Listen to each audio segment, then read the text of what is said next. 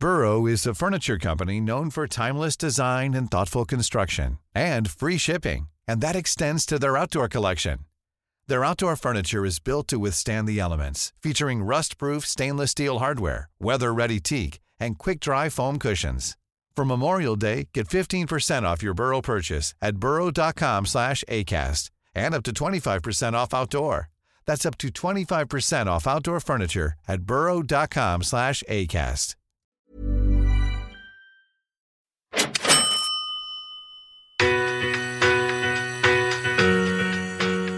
It's really all about where does that initial piece of money come from, that equity, that deposit. And the good news is it doesn't have to come from the developer. It could be somebody else who has some money.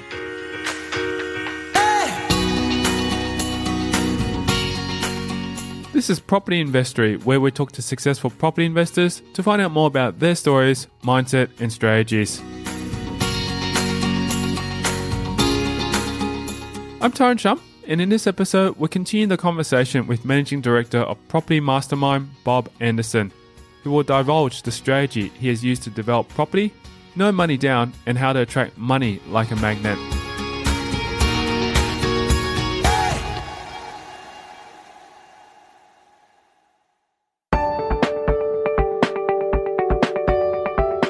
Also, before we delve into this episode, go over to propertyinvestory.com and subscribe to receive your free property investor case studies, where you'll learn how to generate passive income from your properties. Go there now to sign up for free.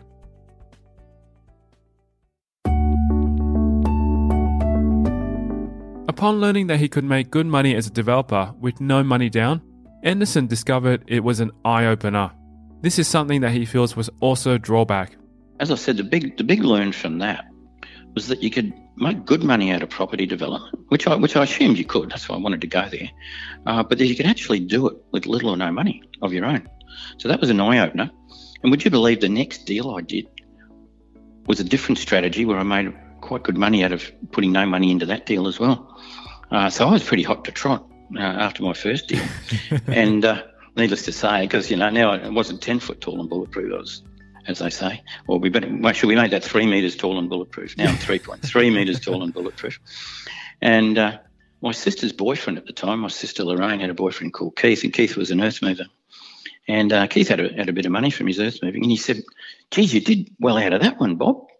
And I said, "Yeah, I did pretty well, Keith. Hey, I'm pretty smart." And actually, well, we know the truth now, I didn't. And he said, "Bob, I've got some money." He said, "How about you go and find a deal and we'll do it together. I'll put the money in." And I said, "Yeah, okay, I'll do that." And I did, and I found another deal. And Keith and I did it. Keith put the money in. He put the equity in, borrowed the rest from the bank, and did another deal. I call that a joint venture with a money partner these days, or an equity partner. It's very common, very, very common strategy that I use and my students use. And now I've done 2 property developments, made some seriously good money, and I haven't put 5 cents of my own money up yet. And so that gave me the passion. But as I said, I sort of pushed on, and then there was a change in the market, which I mentioned just previously. Yes. And so that was the sort of what I needed to straighten me up a bit and sort me out. I got a little bit too gung-ho, a little bit too big. I still didn't have the knowledge base behind me. I had no education. I had no one to hold my hand. Nobody to, ring up and ask questions to and that sort of thing. So, to become more educated on the development process, he sought out professional people such as town planners who taught him valuable information about yields and feasibility. Because there's no TAFE courses, there's no uni courses. And not that a uni course, I'll be honest, I have mentored some people who've gone through the uni courses, and they're great for getting a job in the big companies, Mirvac and Lendlease. But as far as actually being really street smart and using a lot of creative stuff to make a lot of money, they really don't teach it there. No. But there's a place for everything. And for people that want to just go and work for a property development company on a reasonably good salary, then go and get a degree in property development. But none of that was around then. So it was a fair bit of trial and error. But I did. I met a couple of good professional people. As I said, a town planner, and I was doing subdivisions mainly for about the first 4 years. That's all I did. I didn't build any buildings. I didn't do townhouses for about 4 years. And so I got some good I got to understand some costing and how to cost subdivisions and how to calculate the yield, which is how many lots a particular size block of land would produce. And I got to understand feasibilities, therefore how to do the numbers, which is critically important. I'm going to make sure it makes a profit. And because of my marketing background, I understood that. So I was building up this skill set as well, because a developer wears quite a few hats. As I said before, it's about managing people, managing a process. And so I was building a team of people, and I was learning the process to a point where I was becoming quite proficient at it. And the dangerous part of my career was pretty much over. As Anderson was doing subdivisions, which takes time, like any other property venture, where did he get the cash flow to sustain his lifestyle? I kept the real estate job going for a little while until I'd finished that second project, the one I did with my sister's boyfriend. So I had quite a bit of cash. I don't know what the present day equivalent would be, but it'd be at least the equivalent of a nice new house, probably. I don't know what that is. $500,000 maybe. I don't know what the equivalent would be these days. Yep. But so that certainly sustained me for a while I got to a point where I could draw profits out. But what I also realised is that on some of the projects that I was doing, I was using what we call commercial finance, where I was actually able to pay myself a project management fee on my own projects. And so I could draw a basic wage, or a reasonable wage actually, on the way through the development as being the project manager of the development, even though it was me, the developer. So a developer can be a project manager. In fact, most developers project manage their own projects. But when using commercial finance, you can pay yourself that. So that gave me a good little earn on the way through. Plus, I had some capital behind me, which I could use as my equity. The bank will give you 75 or 80% of what you need, but you've got to put some money in yourself, and that's sort of my profits were what I rolled back into that. With a little bit to get me through, and then I started living off. Well, I had more than enough to live off my project management fees. Yes, quite a good lifestyle living off them. Books that he used to condition his mindset included those as Think and Grow Rich and Secrets of the Millionaire Mind. Some of the old favourites, of course, the old, as I said, back in the early days, Think and Grow Rich and Rich Dad Poor Dad. One that probably gave me a bit of a shift in mindset. I mean, I was entrepreneurial, I was brave, but you got to remember that I was brought up in a very middle-class family. As I said, my dad was a spray-painted panel beater, and he worked often spray-painted and fixed cars on weekends to earn extra money, to give his kids a good life and holidays and put them through good schools and all that sort of stuff. So, So I didn't get any real investment learning from him. So I was either going to come from people I knew or books. But it was half Tayika's book, The Millionaire Mindset, great book. Which actually made me realise a bit more about mindset. I think I was part of the way there. I didn't have a problem with wealth or money. I didn't feel guilty about the sort of money I was making. And I was making pretty reasonable money, but just that whole book really set the tone for me about how wealthy people think differently from average people in so many ways. I can't remember now. There's probably about 20 different extracts that he goes through about what analysing a wealthy, a successful.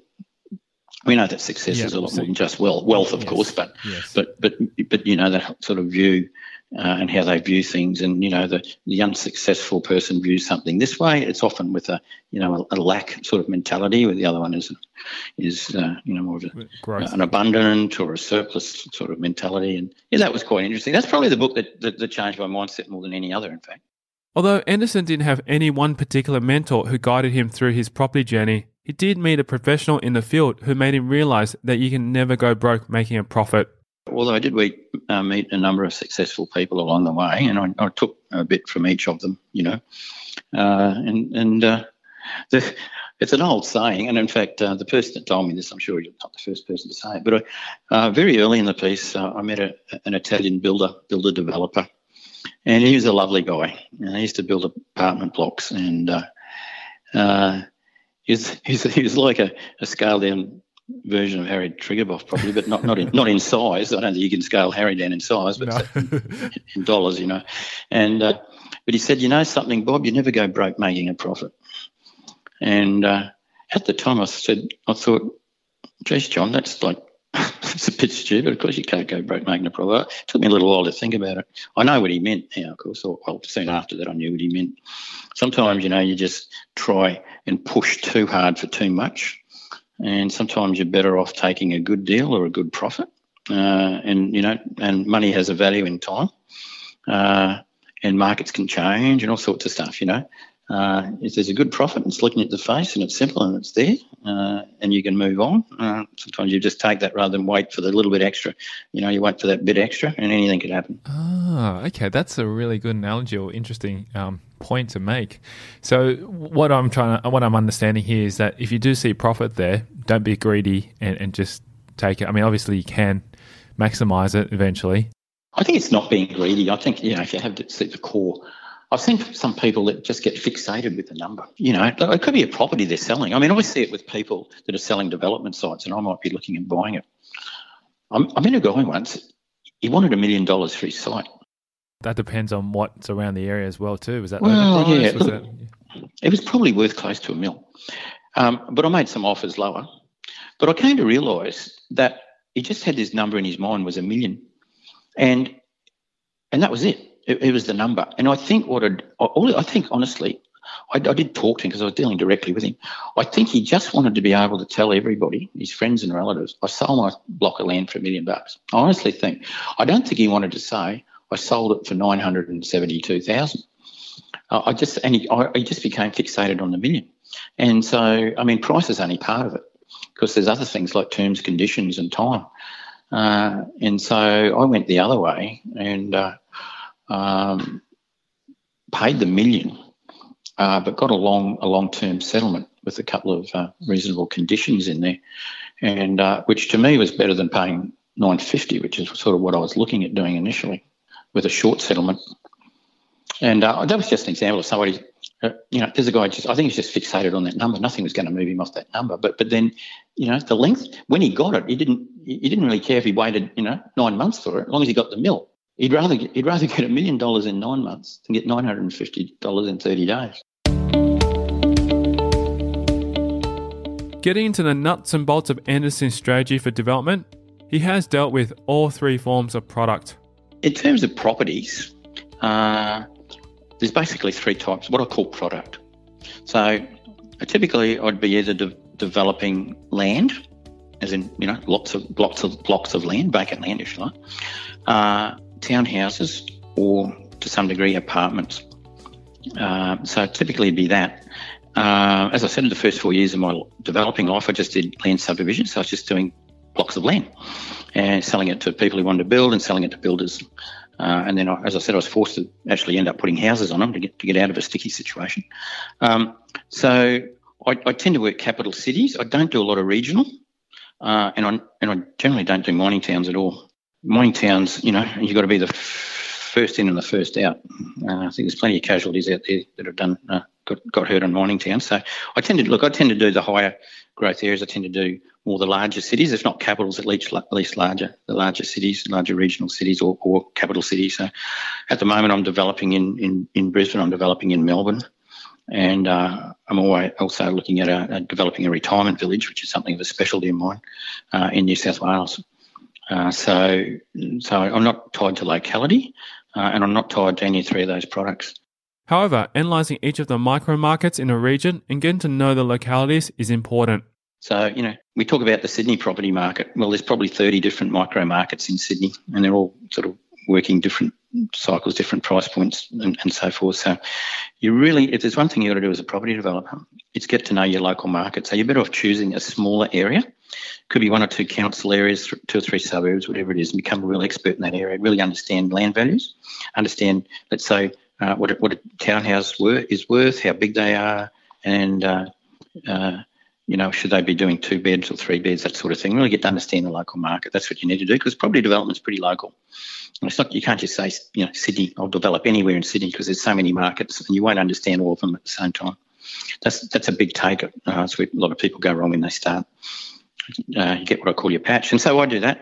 I do develop interstate as well, but I've got good connections interstate as well that can feed me a lot of that information. And so I'm happy to do any of those three. And as I said, something like a retirement village is pretty special as well, but it's probably not something someone would start off at. With a lot of my students, they start off with just small projects generally. It could be what we call a splitter. It could be turning one block into 2 blocks. It could be just a small subdivision. It could be dropping another house or perhaps a duplex in the backyard of an existing house. It could be demolishing a house and building, 3. Some often they start off with small projects. Some start off with slightly bigger ones, depending on, a couple of things, how much money they got. But not only that, they could be using one of the strategies I teach where you can do developments with little or no money, in which case the size is not so relevant. Coming up after the break, we'll discover the secret to how you can start developing a property without putting any of your own money forth. The developer doesn't have to put the money in, it's somebody else's money. And that there's lots of ways of structuring that. Find out about the personal habit which has contributed to his success. I won't go to bed of an evening unless I've planned the next day and all the little things I want to achieve and want to do. And that's next. I'm Tyrone Shum and you're listening to Property Investory.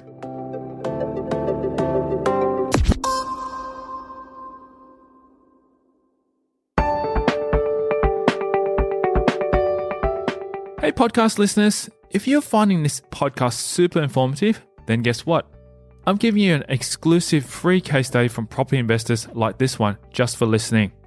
These case studies are from experienced property investors where they share specific strategies and numbers of their portfolio. Simply text me your email address to 04 99 88 10 40 to get your free case studies. Now back to the show.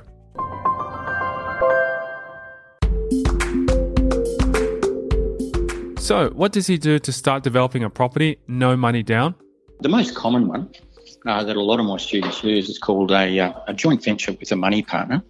I'll keep it pretty simple. Let's just say that to do a property development, we have to put a certain amount of money down. We call it a deposit. In the development world, we call that equity. We've got to put down, let's say, 20 or 25% of our costs. We've got to put that money in first. And the bank will lend us the rest of the money. It's not much different from buying a house where we pay a deposit and the bank lends us the rest of the money. On a development, we've got to put some money down and the bank will lend us the rest. So it's really all about where does that initial piece of money come from, that equity, that deposit. And the good news is it doesn't have to come from the developer. It could be somebody else who has some money. And so their role is to put in that initial amount of money. And then when that's in there, the bank lends the rest. The developer doesn't have to put the money in. It's somebody else's money. And there's lots of ways of structuring that, but that becomes basically a type of joint venture. And that money could be simply a loan where they get a high interest rate, or they could, in fact, become part of the project where they get a big chunk of the profits as well. So they get their money back at the end and they get a chunk of the profits. So it's a good deal both ways. Like any sort of joint venture or anything where you've got two people, it has to be a good win-win for both. And there's lots of people out there that have money that want more than the few percent the bank will give you. And they can get some very high returns by putting that capital into a property development. They don't have to have the knowledge or anything. They don't have to do any of the work. They just put the money part in. My student, or I've taught them how to do it. They put in what I call the smart work, and they find the deal and they make it happen. And so for the developer, they get let's say 50% of the profits and put no money in at all. Yeah. For the investor, they might get 50% of the profits. They put their money in, get it out, and they get it. So it's a win-win. That's a very common strategy. It's the most popular one, but there's plenty of others. The vendor finance one I talked about earlier. Another thing you can do is enter into a joint venture with the landowner. There's lots of them. The beautiful thing is that if people want to get into property development but they don't have much money, it doesn't matter. What you need is knowledge. And there's two components to do a property development. You have to have the knowledge to know what you're doing, but you have to have some money. The bank will give you most of it, but not all of it. But getting the money, I've got a whole range of strategies for how you get the money. But the money is not the bit that's in short supply, it's the knowledge. And when you've got the knowledge, you'll attract money like a magnet.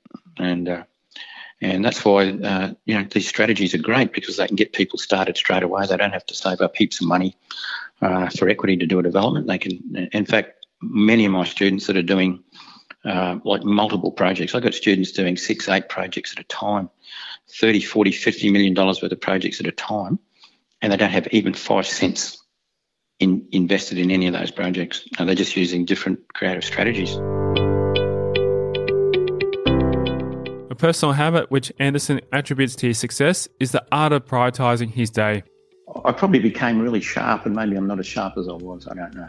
Getting older, who knows?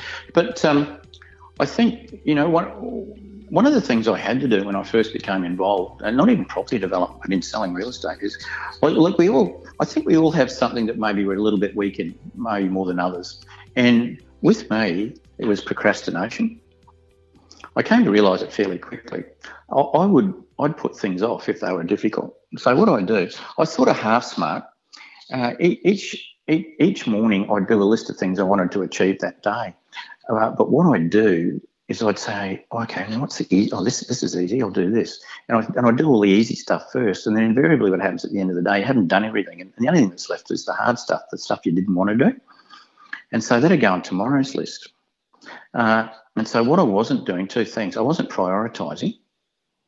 I should have worked out every morning what's the most important thing in order of priority and do that. It could be the hardest thing I wanted to do all day, but I'd do it, in priority. So if I didn't get everything done, then it wasn't so important. The other thing is that I learned not to do that every morning. I learned to do it the evening before. And I'd never go to bed. In fact, I still do it. I won't go to bed of an evening unless I've planned the next day and all the little things I want to achieve and want to do. And ideally even try and timeline them. That's a great habit. It's not a world revelation. It's just one of the little things that I think pays dividends.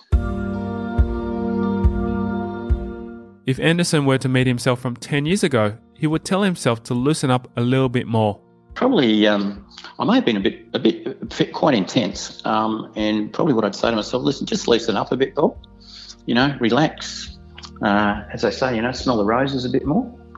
You can be very successful in property development. I think I used to, I don't know what it was. It was just, all the energy, the adrenaline and everything. And it's a joy, and it's a joy ahead of you. Don't worry.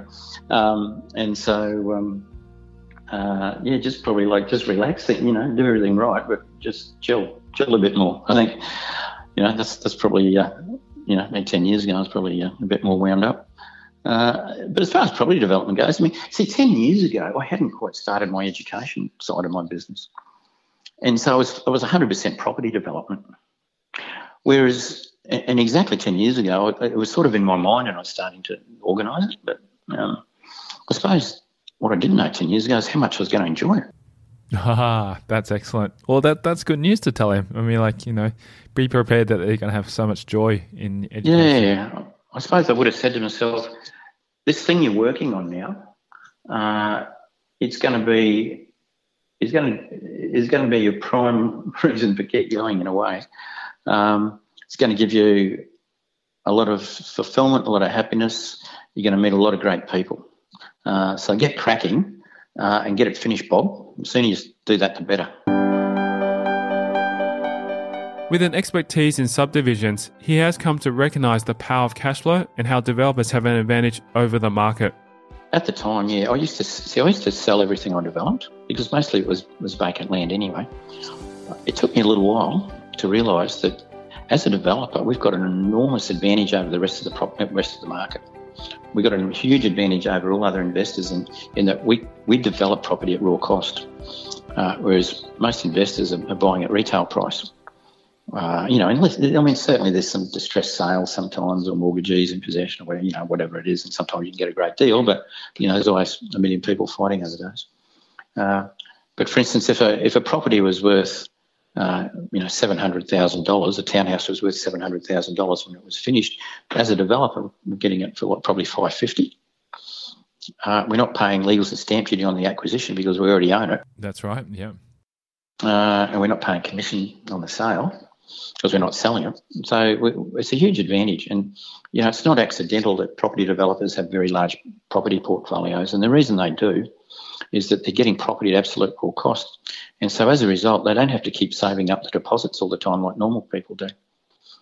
Most people that buy investments, they need the market to rise so that they can, refinance and harvest their equity and put it down. And it's nearly always 100% debt, if not 105%. Whereas as developers, we just keep using our profit as our deposit. And so we don't have to come up with cash deposits all the time. We just leave our profit in there. Yep, and also on top of that, you're creating equity as well, too, automatically. And less debt. We've probably got 75, 80% debt, whereas someone else has got 100% debt or 105. And so they're generally cash flow neutral or cash flow positive. And ultimately, what they have as property developers is the flexibility to decide whether to sell their projects or keep them. Today's interest rates, they're brand new, they're full depreciation. There's minimum to no maintenance. We could do 3 townhouses, and the brilliant thing is, what could we do? We could keep 3, we could sell 3, we could keep 1, sell 2, keep 2, sell 1. Yeah, we've got all this flexibility in terms of how we treat our sales. Even something as simple as a duplex. We could sell 2, keep 2, sell 1, keep 1. There's 3 opportunities, and the ones we sell gives us cash. We need cash. Cash is king. We need cash to, for all our lifestyle, our holidays, our going out, our school fees, whatever. That's the ones we sell. We get cash. The ones we can keep with no pain, and we keep for same as any normal investor, we keep it for long-term capital growth. But the beauty is we got it at raw cost, with probably cash flow positive, and we can keep, as many as we can finance. You need some good finance broker then, and you can keep as many as you can keep, as I say. And why wouldn't you keep the properties you've worked hard to develop? It's a great asset class, isn't it? I mean, it's got a long history. Property goes on forever. And sure, there's highs and lows in the middle, but it's a long-term play, property. So that's okay. The ones we keep, we put aside, and the ones that we sell as our cash. The beautiful thing is, some people, because they're in this negative geared world, where they're paying full retail price and probably 105%, including legals and stamps, they're often in negative gearing. And a lot of investors, very sadly, it hurts them. They just get sick of being negative geared, coming up with the money every month.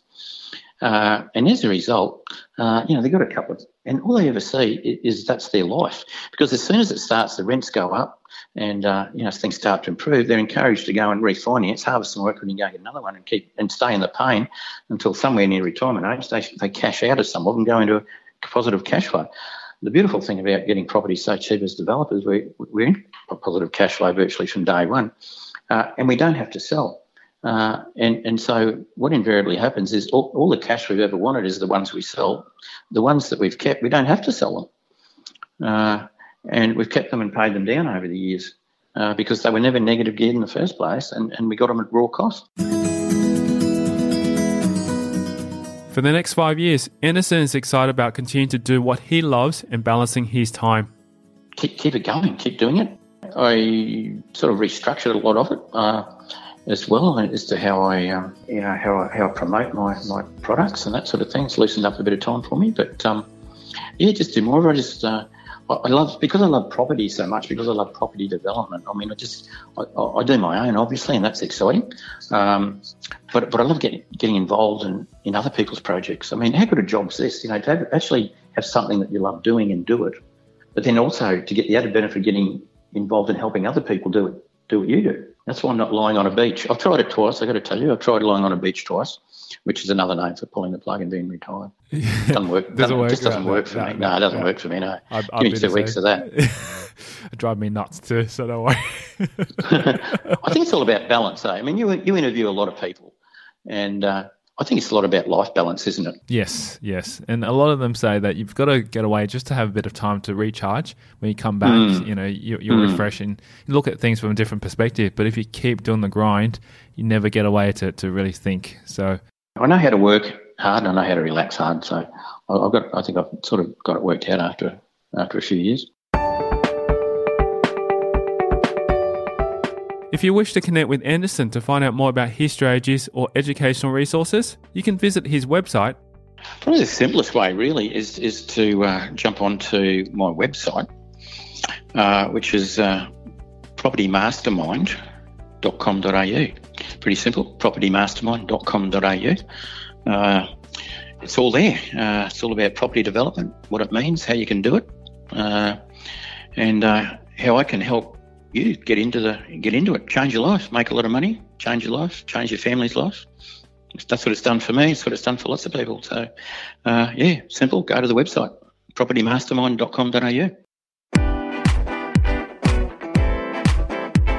Thank you to Bob Anderson, our guest on this episode of Property Investory. If you want to hear more about his journey, then visit our website at propertyinvestory.com. Simply type in the search bar Bob Anderson and select that episode to learn more about his story. Also, if you haven't subscribed to receive your free property case studies that I only send out exclusively via email, then head over to propertyinvestory.com and subscribe. These real case studies are from experienced property investors where they share specific numbers of their portfolio, the strategies, and much more. Simply visit propertyinvestory.com to receive your free case studies. Thanks for listening.